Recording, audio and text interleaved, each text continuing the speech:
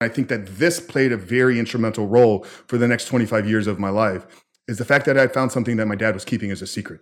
Found it that he was keeping it from us, right? He hid this from my mom. He hid this from us.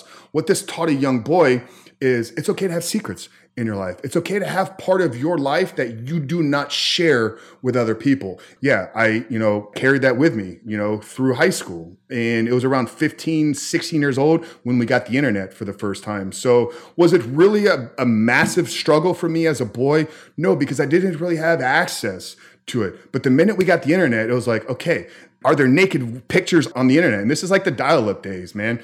I remember it almost vividly. I mean, within an hour of having a computer in my bedroom, like I was pulling up, I was in chat rooms and I was swapping photos with people. I'm Doug Bopst, personal trainer, best-selling author, and entrepreneur, and I'm on a mission to help others become the best version of themselves. So I'd like to welcome you to the Adversity Advantage podcast, where we will help you use obstacles, failures, and setbacks to give you that edge needed for success.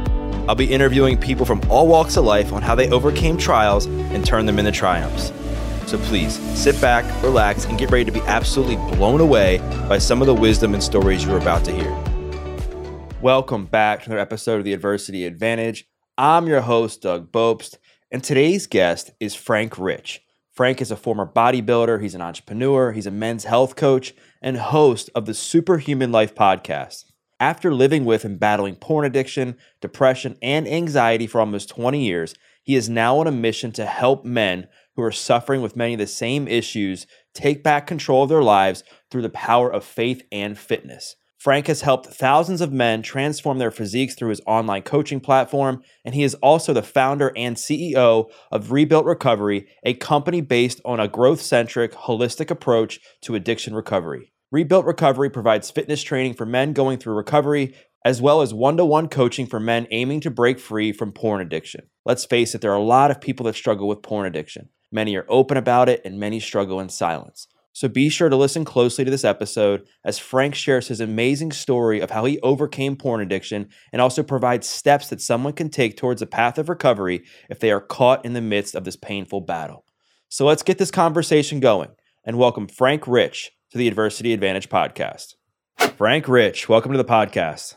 Doug, my brother, grateful to be here, man. Thank you for having me on. Yeah, I'm excited to chat with you. I did your podcast. I guess it's been a couple of years now, and I really enjoyed our conversation. I think you're a great guy. I think you've overcome a lot, and you're doing a lot to give back and to help other people, specifically people who are struggling with porn addiction. And I think this is something that a lot of people struggle with today. They struggle in silence. A lot of people are ashamed to admit that they have an addiction to porn because of the stigma around it. But my first question to you is this, is that if there's somebody who's listening to this who has a spouse or a kid who is addicted to porn potentially, what are like 3 to 5 steps they can do like right now to help them break free from porn addiction? Yeah, no, absolutely. Doug, great question. And yeah, we had an amazing conversation a couple of years ago, and it's been a real pleasure, man, to watch you grow and really get this message out there, man. I've been a huge fan and really looking forward to this. So yeah, man, first couple steps, so I wrote a book called The 7-Step Guide to Living Life Without Porn, which, anybody can get for free if they want that.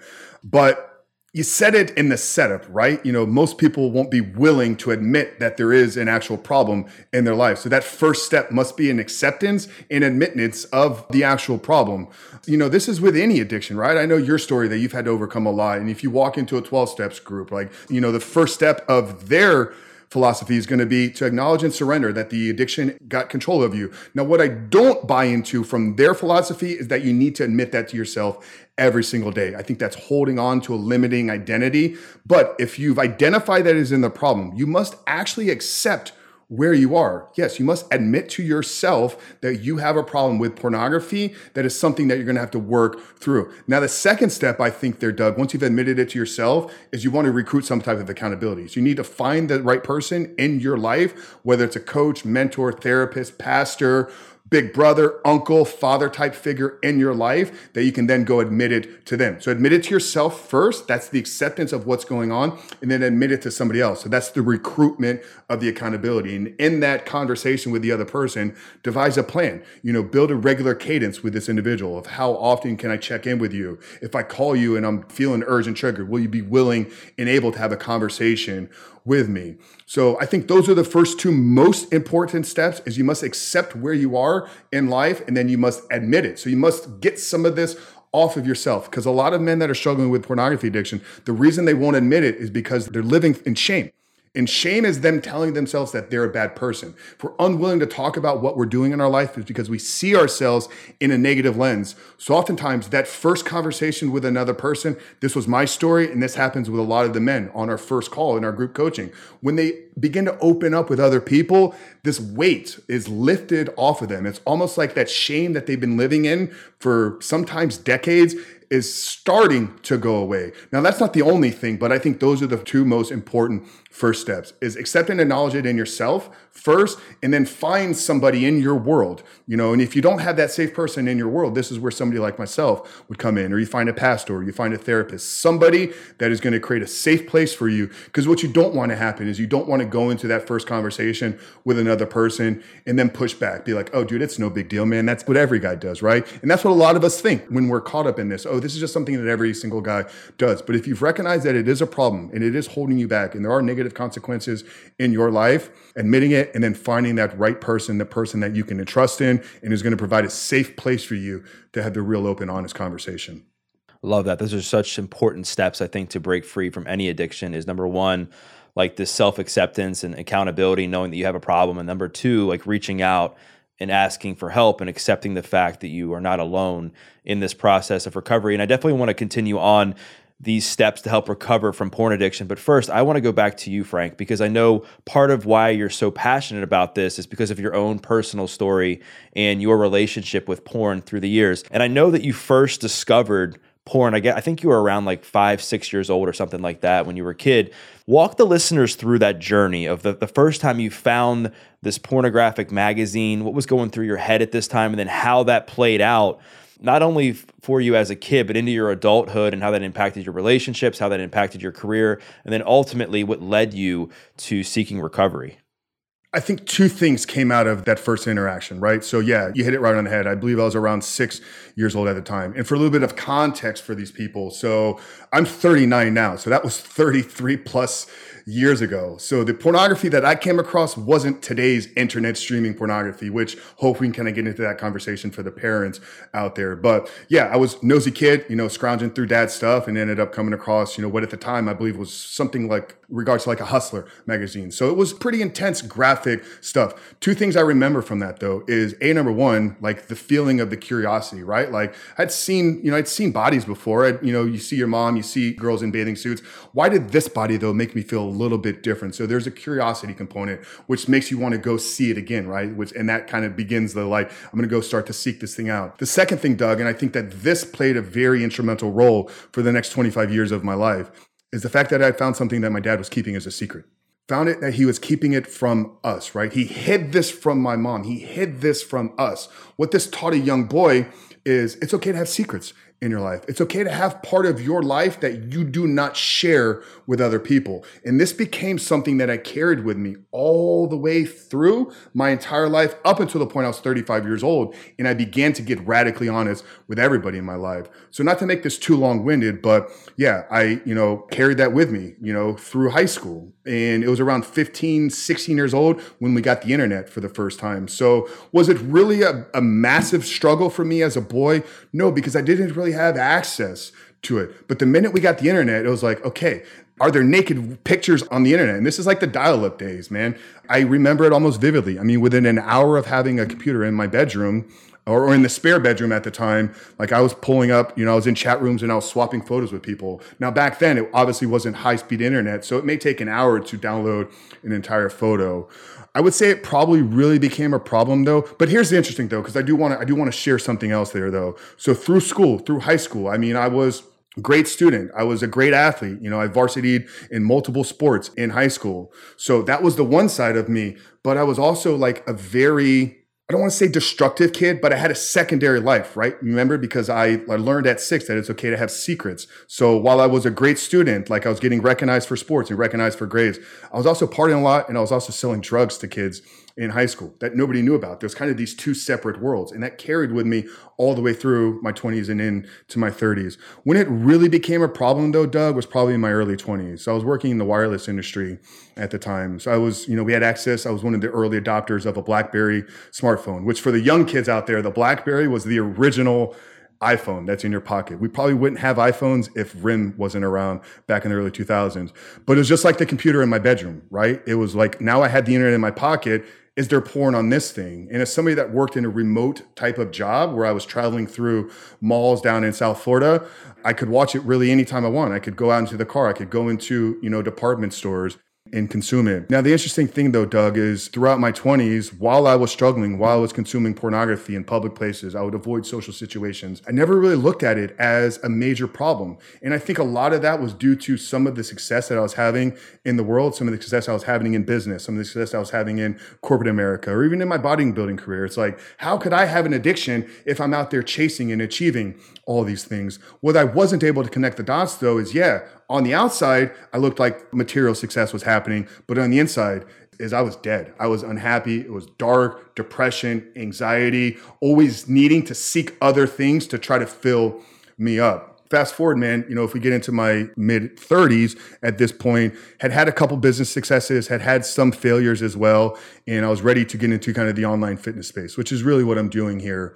today with our company. So in 2017, I joined a business mastermind, and this was with Vince Del Monte, who I'm still a part of that mastermind here today. But what came out of that was obviously a lot of great business networking, a lot of great business insights and skills and tactics that have made me a lot of money over the last 5 years. More importantly, though, the relationships that were formed and built outside of that. So I got connected with some really great, strong, influential men. These men that were faith-filled first. They were out there living for God first in their life, but then producing massive impact out in the world. These men accepted me. And I think for me, it was something that I'd been looking for a really long time. Not coming from the greatest home, having a broken home when I was 15, it's like, here are these men that they're living the right way. So at the end of 2018, I gave my life to Christ, Doug, and that became a big part for me. And it was over the course of the next couple of months that I really began to evaluate choices and decisions that I was making. As the clock turned into New Year's of 2019, decided I was going to go a year without drinking alcohol. Not because I thought I was an alcoholic, but because I did use alcohol sometimes as an escape outlet. And that was an amazing, decision that I made in January of that year. If we speed up to Valentine's Day, so this is a month and a half into January. I'd been taking part in the carnivore diet. I had a massive transformation physically in the month of January. I'm sitting in a car on Valentine's Day with somebody of that year, February 14th, 2019. And out of the blue, my friend Zach, who's a Marine, very strong, alpha type of guy, somebody I hold a massive amount of respect for, starts talking about some Wim Hof breathing exercises that he's been doing and how it's helping him harness his sexual energy. But more importantly, it's helping him stay away from porn. And I paused him for a moment because I'd never had a conversation with another man about his use of pornography. I said, "What are you talking about there, Zach?" I said, "Dude, you have no idea." He's like, "I've had this porn addiction for years. I struggled with it when I was in Iraq. I haven't been able to kick it since I've been back home. But these breathing exercises are really helping me." And it was almost like, for that, I felt like that was my sign that I needed to talk about this thing that I'd been living with for 20 years. So right there in the car that day, Doug, I'm like, "Zach, I don't know why you felt the need to share that with me, but I want to thank you because there's something I've been holding on for years. There's something I've been keeping a secret from the woman that was in my life at the time for years. And I think by you sharing that, it's given me the opportunity." So I shared it all with Zach. I said, "Dude, I've been struggling with this thing for years. I've been looking into the brain science. I've been reading your brain on porn. I've been watching Gary Wilson's talk. I've understand that this has a massive impact on my brain. And this is probably the cause of a lot of the problems in my life." So I wanted to thank you, Zach, for sharing that. And also want to let you know, man, that I'm done. I felt convicted that day and I felt convinced that I was ready to get out of my life forever. So I said, "Zach, I'm ready, man. But here's two things need to happen is I need you to hold me accountable." So when I talked about, I admitted it to myself and I admitted it to another person at the beginning, there it is in my story, right? And he was all on board, man. He said, "Whatever you need, I'm here for you. You are my brother. We're going to win this thing together." The second thing is I was in a long-term relationship at the time. She needed to know the truth because at that point, I did see a potential future with us, but I wasn't willing to go into that future with her not knowing the truth about who I was. So the next day when I was home with Stephanie, I walked into the room where she was getting ready. I'd had a secret laptop, Doug, like literally, like the only point for that laptop was for me to watch pornography. When I wasn't watching pornography and other people were home, it stayed in the closet. The minute Stephanie left the house, I would pull it out. So I walked into the room where she was getting ready that morning and I said, hey, Steph, like there's something I need to share with you. She gave me this strange look like, what is the laptop? I said, don't worry about it. I'll get to that. And just like I unloaded everything on Zach, I literally unloaded everything on her that morning. I'm like, I know you probably know that I watch it. You know, I've asked you if you wanted to watch it with me before, which is a big sign, ladies. If your man is asking you to watch pornography, there's probably a big problem there. So I was sharing all this with her and I said, I want you to know that I'm committed to getting this out of my life. And I'm so committed that I'm going to destroy this laptop, which was the only place that I was watching pornography for the handful of years.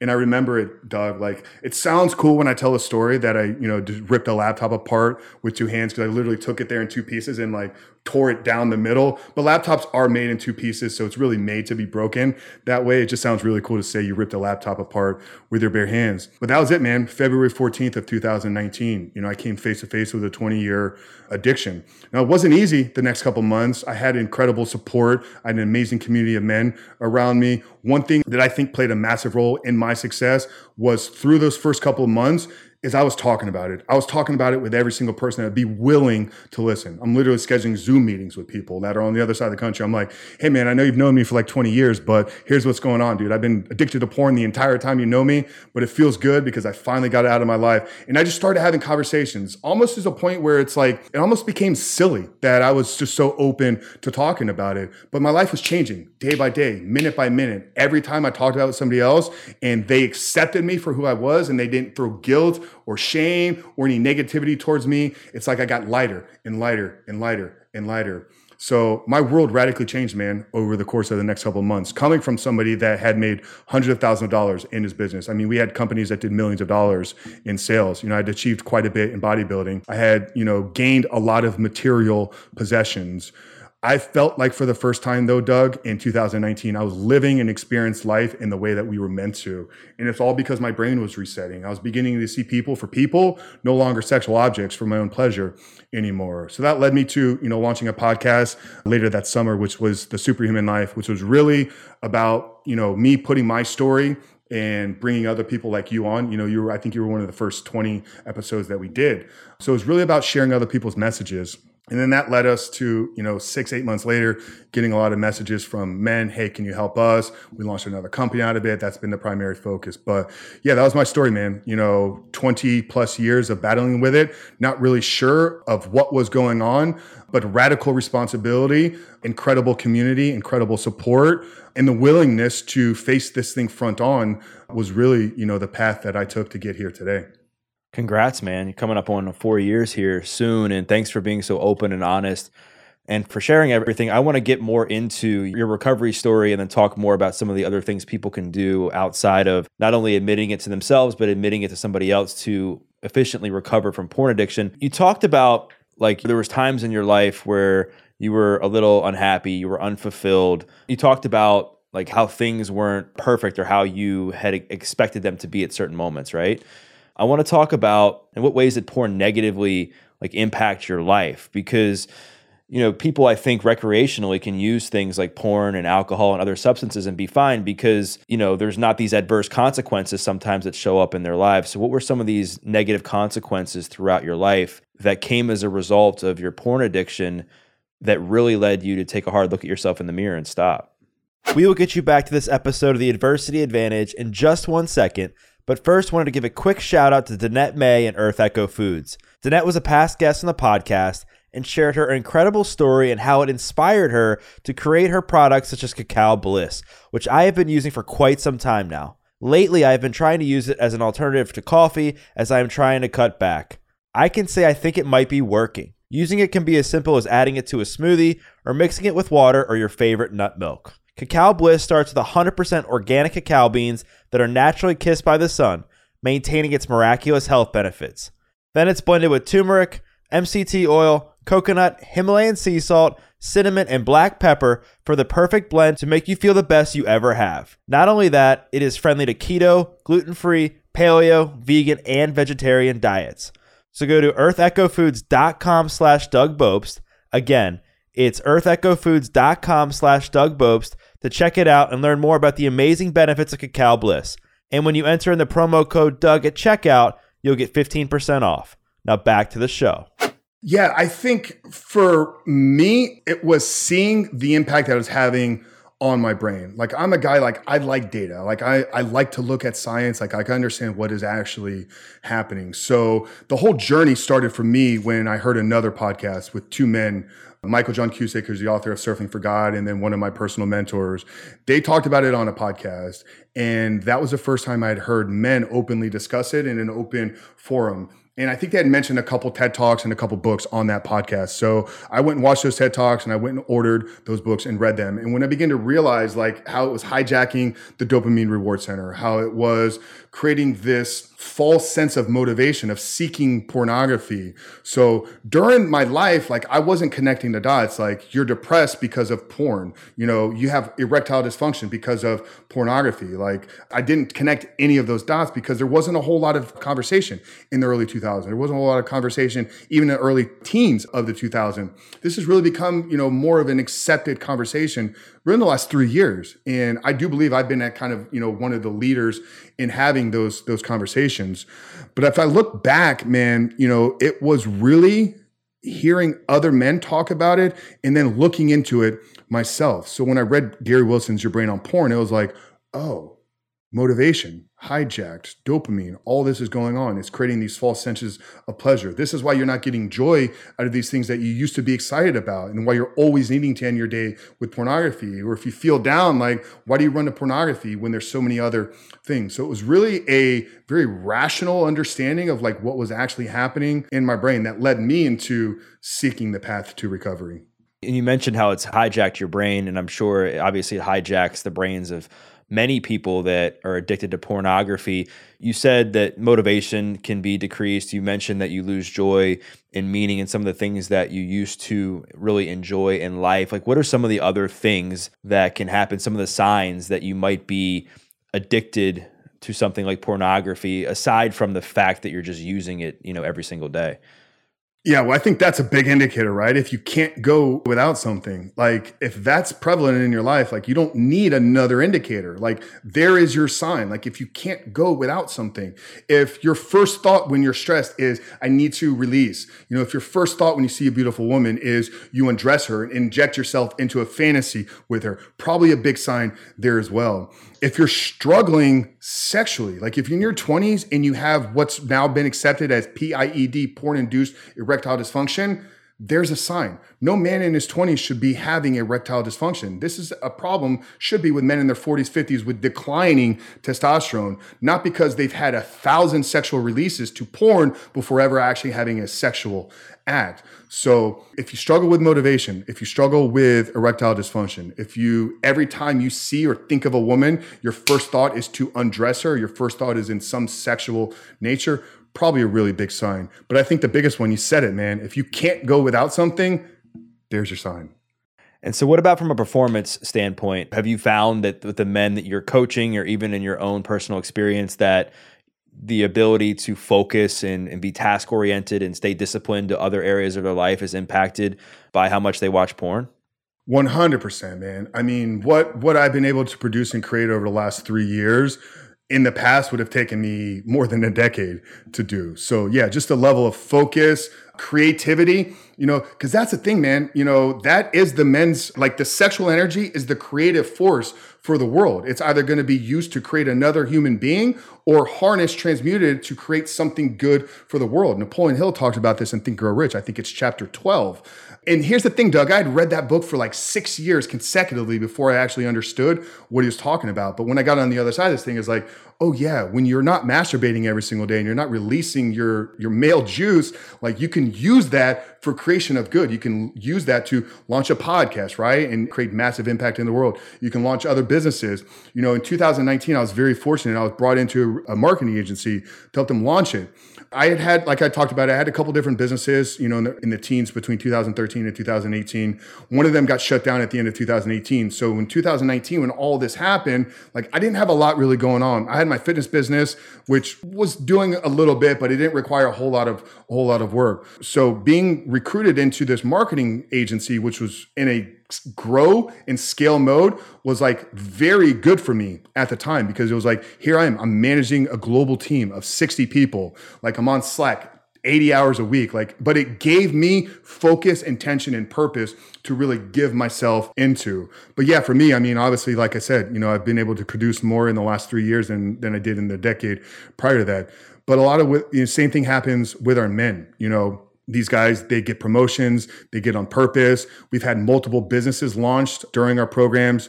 The relationships are obviously key as well. But yeah, from the performance standpoint, absolutely. I mean, it's just focus, creativity, the ability to stay on task, oriented, and so forth. Because you're not constantly seeking, I don't need a new stimulus, right? It's like I can focus in on what is going on. I can be present in the moment. And when you're present in a moment, that's when you're operating at the highest level of performance, I think. Yeah, that makes a lot of sense. And I want to go back to the in-between. We've kind of touched on at the beginning of our conversation, the first few steps in helping to recover from porn addiction. You shared what helped you. You talked about admitting it to yourself and then admitting it to your friend, Zach. And then now we've gotten into what you've been able to achieve and what others have been able to achieve as a result of recovering from porn addiction. So I would imagine the next few steps of this process, they probably involve unlearning some of these unhealthy patterns and doing what you can to rewire your brain. What are some of the things or some of the steps that you've done personally or that you help coach your men in your coaching program to do so that they can essentially create new neural pathways and help create new healthy habits and patterns?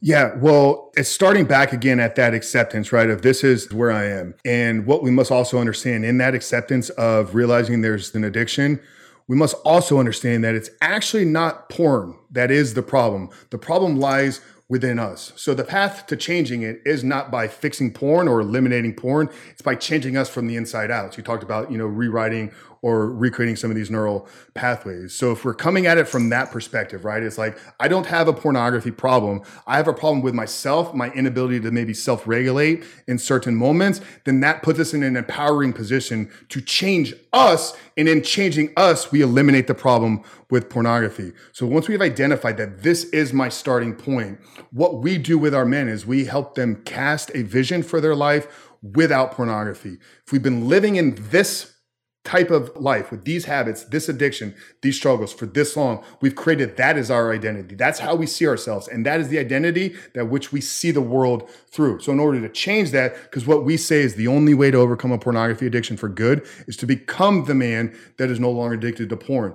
And I put a lot of emphasis on that word become, because I think more than anything, if you want to put a label of addiction recovery coach, men's health coach, podcast, I believe I'm an identity change expert. I help men create a new identity for themselves and then step into that new identity without pornography. So if we're going to succeed in doing that, though, we must have a clear vision of what that is going to look like for us in our lives. So we have a very thorough process that we walk these men through of how to paint a clear vision for the life that you want to live without pornography. So if porn has impacted your ability to create meaningful relationships, let's get a clear vision of the life and the relationships that you want in the future. If pornography has impacted your ability to maybe show up at work and stay on task and stay focused and oriented, you're not producing the level of income that you want. Let's paint a vision for your life in the future, producing that level of income. What type of job, what type of skill sets must you acquire? Maybe porn has had a big impact on your physical health. You're fat, lazy, and out of shape. Well, let's paint a vision for your life in the future as the healthy, fit person that you want to be. So this now gives us an aim that we work towards, and it really becomes our guiding light for every choice and decision that we make. Because if you're going to change your behavior, you must have something that you're working towards, because eating a cookie would be really, really good. But if I'm working towards having a six-pack, then eating a cookie doesn't align with what I want out of life. So if we know what we want out of life, it's a lot easier to make choices and decisions on a daily basis that are in alignment with those. So the next step then there, Doug, like I said, would be to paint a big, clear vision for your life. Now you got to break that vision down though into an actionable plan. So that would be the next step you would walk through. So, okay. So if I know that in 5 years, I want to be, I want to have 6-pack abs. I want to be making $100,000. I want to have, deep, meaningful relationships. Well, where am I inefficient in my ability to maybe produce some of those outcomes? Do I possess, 6-figure income skills, or do I need to go acquire some new skills? So we break it down into a tangible way that we can now start working on things. And here's the thing with dopamine. I know you've had some amazing neuroscientists on your podcast. So I don't want to sound like I'm competing with any of them in terms of intelligence or understanding of how it works, but I've spoken with many of the same neuroscientists as well. So there's an element of motivation that's tied to dopamine, right? So if we're seeking porn because it gives us hits of dopamine, that means that in that act of seeking, well, if we create very tangible goals in our life, fitness goals, financial goals, relationship goals, family goals, service goals in our community, and then take small daily steps every single day, we will get small hits of dopamine. Not as big as pornography would give you, but small hits stacked up over time, compounded in alignment with who you want to be, is the effective way to fully reboot and reset the neural pathways within your brain. I want to dive into something that I think is really important, and it's in line with what you just said. And I love how you talked about that you help people, and even you yourself, like you change your identity and create a vision for who you want to become in a relationship, who you want to become as far as your career, who you want to become as far as your physical health. But I think that one of the things that I think has to be done, and I'm sure that you do this, is you have to reestablish love with yourself and really do a lot of deep inner work so that these relationships, even things like fitness and money, don't become like another god, like porn was, for some of these men. What are some of the steps that you help people take to help them do some of the inner work so that they can, overcome some of the shame, the judgment, a lot of the resentment and hate that these men may have, towards some of these choices that they've made in the past? Well, number one is provide a safe place and community for these men to have real, raw, honest conversations. A lot of these men, this is the first time that they've been around other men. They're going to accept them for who they are. They don't need to put out a front, right? They don't need to project themselves to be better than they are, because we're all collectively here for the same thing. So a lot of that guilt and shame removal is done just through the act of having real, open, raw conversations. Now, I'm a coach. I'm a coach by nature. It's literally on the back of my shirt. You can see it, right? So it says Coach Frank. That is the identity that I hold, is I am a coach. So I'm going to coach and challenge these people. So I wouldn't use self-love. That's not my language. I think there's self-care. But I think what these guys are ultimately needing and seeking is more confidence and belief in themselves, because most of the men that are struggling with pornography addiction have tried to quit before. They've been at that point where they just got finished with watching porn and masturbating, and they're like, God, why did I do this again? They beat themselves up. There's a lot of self-hate directed towards them, and that self-hate is creating a lack of belief and confidence that, this is going to be the time. So a lot of our work is centered around building up the confidence and building up the belief. But belief and confidence in yourself is built and kept by keeping the promises you make to yourself. So we take it very simple, like stop hitting snooze. Like not hitting snooze is an act of self-love, because it's you telling yourself that your day is so important that snoozing for another 5 minutes, laying in the warm, cozy couch or warm, cozy bed isn't as important or isn't as good for you as getting out and chasing your dreams. And when you begin to set an alarm and then wake up every day at the time of that alarm, that begins to build self-confidence, right? Because it's keeping the promises you make to yourself. Then make your bed. It's like, hey, we're actually going to take 2 minutes of our day to create a nice, warming environment for us to return to after the end of the day, right? So it's these little daily habits. It's getting into a gratitude practice. It's spending some time every evening. We have a journaling exercise at the end of the day where simply all I want the men to do is spend some time in a journal, think about what you've been thinking about. So we have all these thousands of thoughts, 12,000, 60,000 thoughts. I don't know what the exact number is, but a lot of these thoughts that are constantly coming into us throughout the day, we don't stop and pay any attention to those. And when you begin to go through this practice, you realize I'm thinking the same things every single day. Well, there's probably a lesson inside of that or something you need to learn about yourself. So a big one for us is our evening journaling exercise. But I think quitting porn in and of itself is a great act of self-care and self-love, especially if you've been battling with it or you've been recognizing it, that it is a problem. Just the act of beginning to work towards it is you subconsciously telling yourself, hey, you actually care about the outcome of your life and you're willing to work through these things. So I think a lot of these things happen by taking action. So when you begin to take action towards becoming that person, that is the act of self-love that you need. You don't need a deep session of therapy. Some of the men seek it, but I'm not the therapist. And I think therapy and coaching are two different paths that people can go. I will support guys if they're seeking therapy, if there is massive trauma in their life, if there's massive healing that needs to take place. But a problem I do see, Doug, though, is too many people try to live in guilt or try to live in the trauma from their past. Oh, this happened to me when I was 6 years old. So this is the reason I'm living the way that I am today.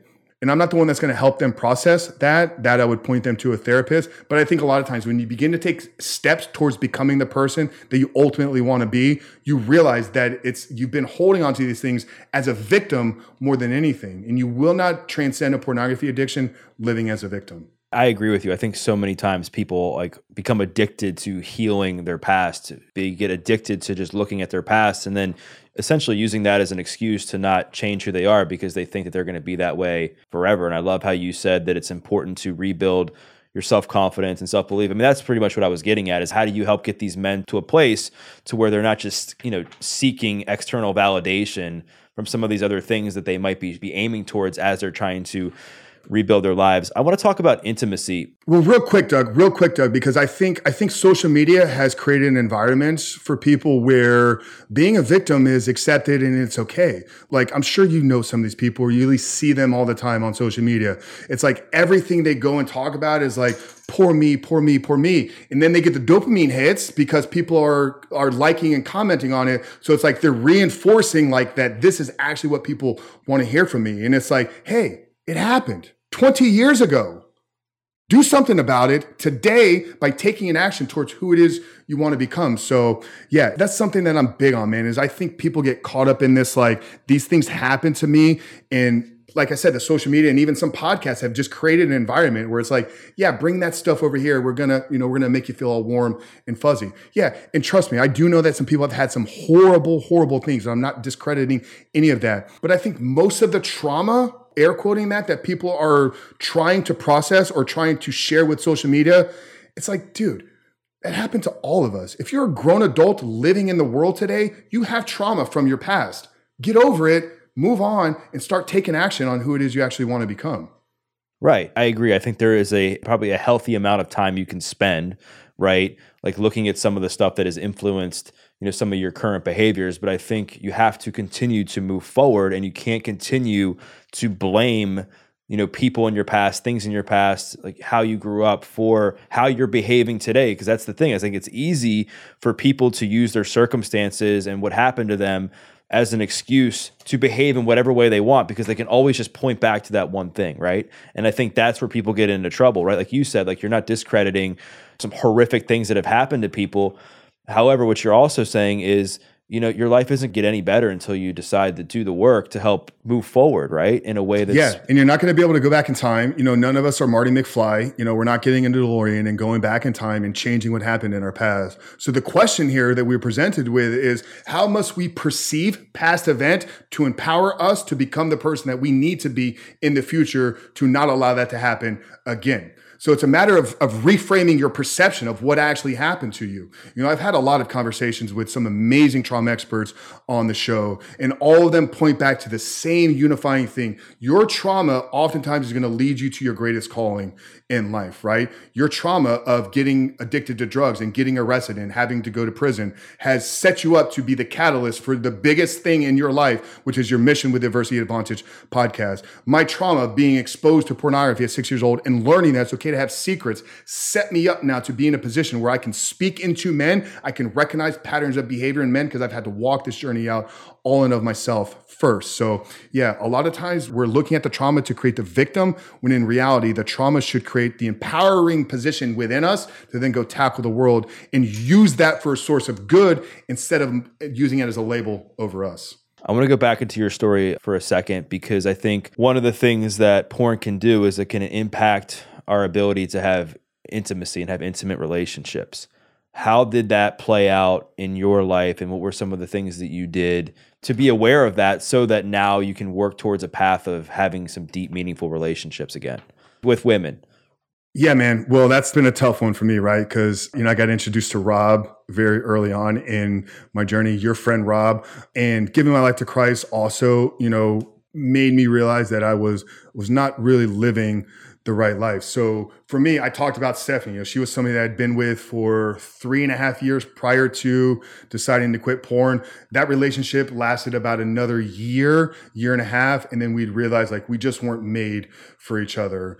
And I've pointed this at probably there were parts of me and the character that I was presenting, right? Because for a long time, Frank presented a character to the world, not who he really was, that she fell in love with that character and didn't really like the real Frank. And I've grown to accept that. But what it impacted me, man, is I would watch porn. If I knew I was going to have sex with a woman, through my 20s and 30s, I would watch porn early on in that day, almost prime myself. It's why? I'm going to go get the real thing. Why do I need this? But it was almost this was the way that I needed to get myself warmed up and ready to be able to perform. But that's not your question. Your question was around intimacy. Sex and intimacy are not the same thing. Sex is a form of intimacy, but it's not all that it is. I will tell you, relationship with men have transformed more than anything. Real intimate relationships with the men in my life. It was towards the end of 2018 that who's become my best friend and he's really become my spiritual mentor. We were on a call. It was probably right after or before I gave my life. I don't remember the exact date, but we were on a phone call. Josh lives up in Pennsylvania. And I remember that call ended and he's like, "I love you, bro." And we hung up real quick. He said it so quickly, I didn't have a way to respond back to him.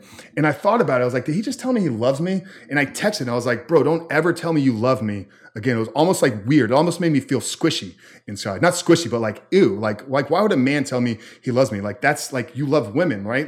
This is an ego of a man that is no, I can't accept that from a man. But when I got on the other side of this thing, man, I talked about the role that the men have played in my life, seeing people for the first time. I tell every guy now, I'm going to tell you at the end of, today that I love you, Doug, and I'm going to mean it.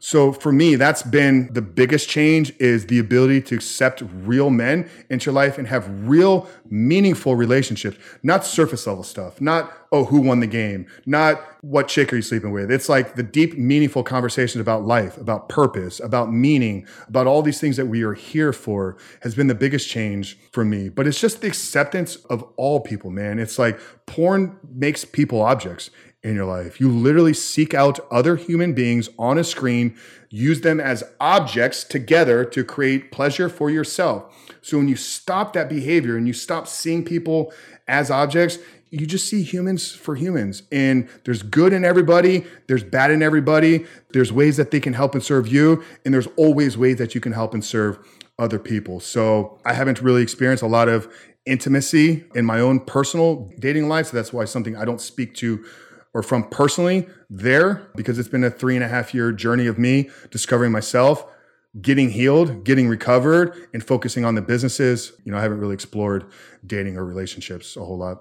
Thanks for being open and honest, man, about how porn impacted your last relationship and how you used your recovery from porn to transform the relationships with these meaningful men that you surround yourself with in your life. And then also kind of being honest about where you're at right now with dating.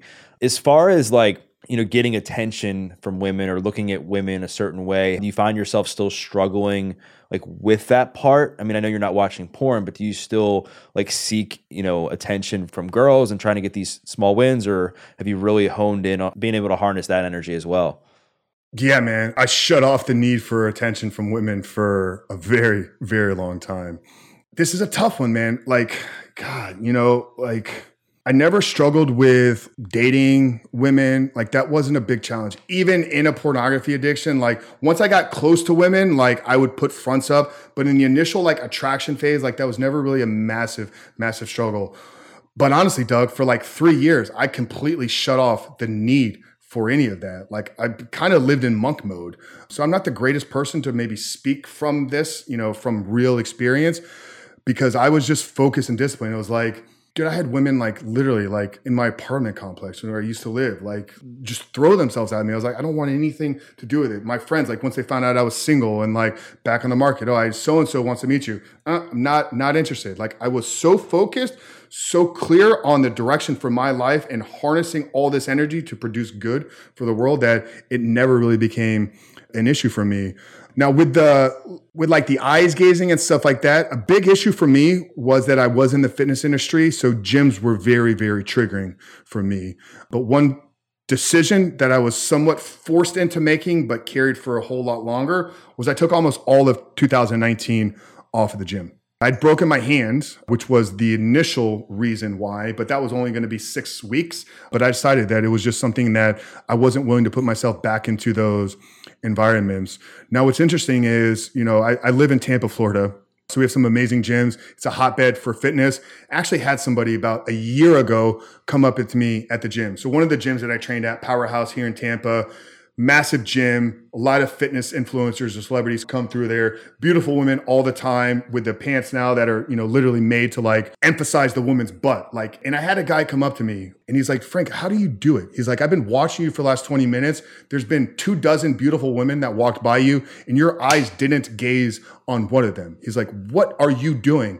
I was like, I don't see that anymore. It's not something that is even there for me. It's like it's been fully reset and rebooted once again, because when I see a woman now, I see a child of God. I see a daughter of the living King first. And I don't know anything about this woman. I don't know if she's married. I don't know if she's engaged. I don't know if she's dating. I don't know if she's married to my best friend. Like, it's disrespectful to her, disrespectful to the man in her life, disrespectful to God. It's not honoring of God for me to gaze at these women and use them as a way to just fantasize in my own life. So yeah, I've lived in monk mode for a really long time. That's helped a lot. I really think it was going long enough without entertaining it and then being very intentional about how I see women.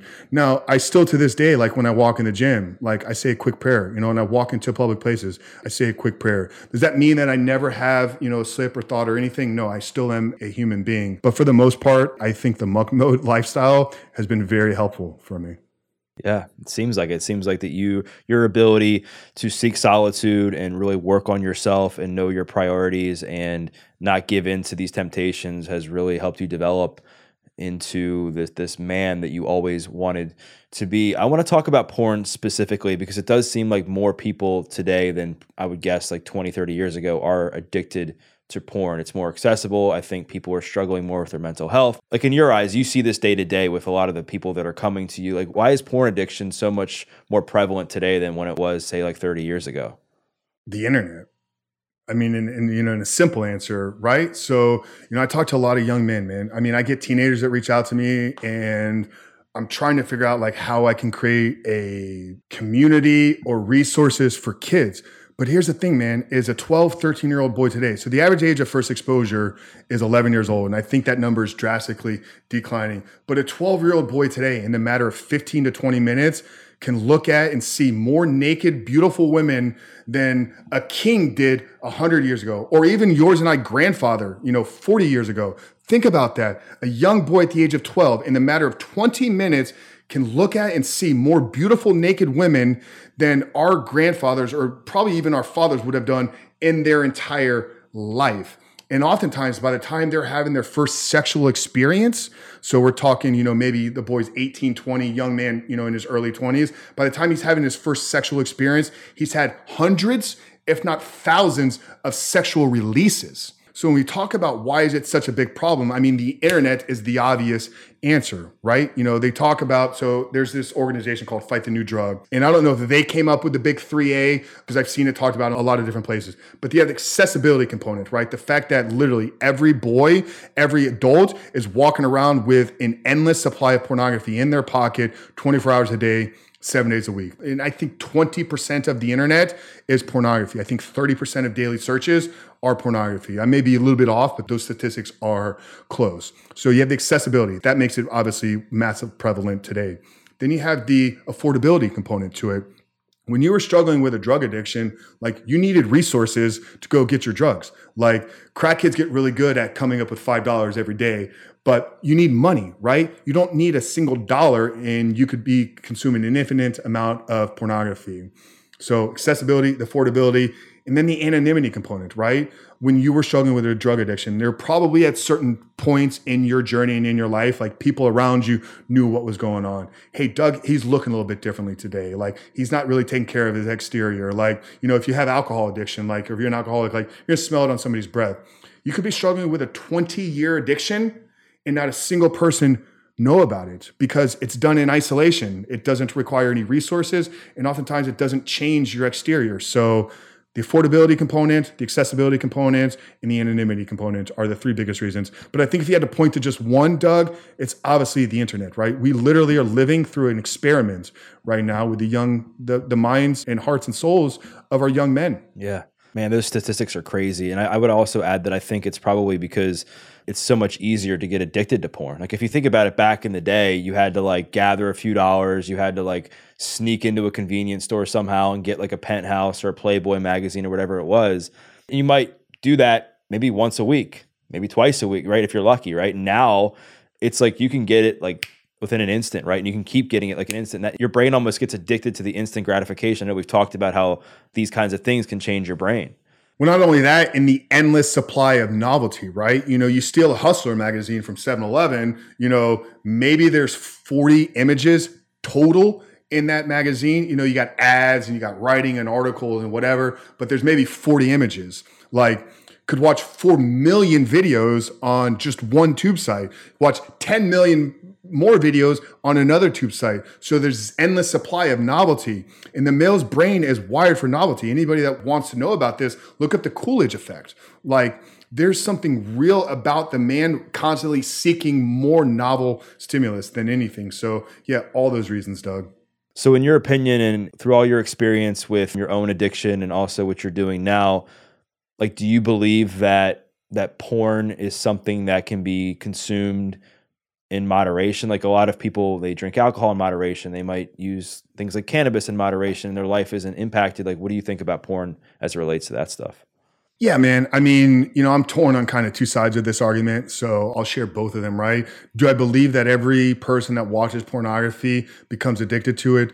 No, right? It's the same thing with any drug or any stimulus. You don't have to get addicted just by consuming something. Now, there is a part of me that sits on this side as well. Like, number one, as a Christian, right? I think that it's just a sin to do this, but also because I've been exposed to the other side of porn, and I know what's happening to the performers. I know what's happening in terms of human trafficking. I understand what's taking place on the other side that I don't think that any man should. So although you may be able to watch pornography and not get addicted, I can't sit here and say that, yes, I'm okay with anybody looking at pornography because I know what is taking place on the other side. And also, man, I mean, I come from a world of high performance. I come from a world of peak performance, of wanting to be the best absolute possible version of yourself. And I think that's a lot of your audiences as well. And I know that's who you are. If ingesting this drug, if consuming this drug as pornography is going to lower my performance by 0.5%, 1%, 2% because of how it impacts the brain, how it maybe changes our heart, how it maybe changes our mind or how we see people. If it doesn't turn the knob positive, and it's even turning it negative 0.5% or 0.5 degree, then I don't think there's any place. But a big part of me as a man, because I'm involved in human trafficking organizations, anti-human trafficking organizations, I can't sit here and say, yeah, just go watch pornography and it's going to be okay. But no, I don't believe that everybody that looks at it or everybody that does watch it becomes a porn addict. I think that there's progressions that you have to go to get there. Yeah, I like that answer, and thanks for sharing like what you're doing to be involved to combat things, and also like being honest about like just being honest in the fact that you don't think that everybody who watches porn is necessarily an addict. Frank, man, this has been awesome. We have gone into so much, including your story, tips and tactics on how to recover from porn addiction. We've talked in depth about the dangers of porn, how it changes the brain. And I think a lot of people are going to want to connect with you, whether that's on social media. Maybe there's somebody who's listening to this that's struggling with porn. They want to reach out, or there's a parent that's listening that maybe their kid's been struggling, or their spouse, or whoever it is. Where can people, find out more about your work and connect with you on social media? Yeah, you can find out about me and connect with me at Coach Frank Rich on Instagram, Coach Frank Rich on YouTube. Those are our two biggest platforms right now. I'd also point, this audience to the podcast. It's at The Superhuman Life. We're on every platform. We've interviewed many of the same guests. We do a very similar style show where it's this long form kind of in-depth interview where we've had conversations on what parents can do. We've had conversations. I had the porn addict's wife, Jolene Wynn. So we're going to be bringing her back in early 2023 for part 2. So for the women out there, we have resources there. For a man that is struggling though, and is like, okay, I'm ready to start taking some action. I mentioned I wrote a free ebook at the beginning. It's the 7-step guide to living life without porn. You guys can access that. You can download that for free at www.the7stepguide.com. But Coach Frank Rich on any platform is the best place to connect with me. Sweet, man. Well, I'll make sure to plug that stuff in the show notes. And for those listening, what I invite you to do is to share a takeaway. Maybe it was something that Frank said on the steps that you can take to break free from your porn addiction. Maybe it was something that he said about his own personal journey with porn and how it impacted his life. Maybe it was something that he said about how it changed the brain. Maybe it was something that he said on the importance of recreating a new version of yourself and changing your identity. Whatever it was, tag Frank, tag myself, because we'd love to hear your feedback. We once again thank you for listening to this episode of The Adversity Advantage. I'm your host, Doug Bopst, and we'll see you next time.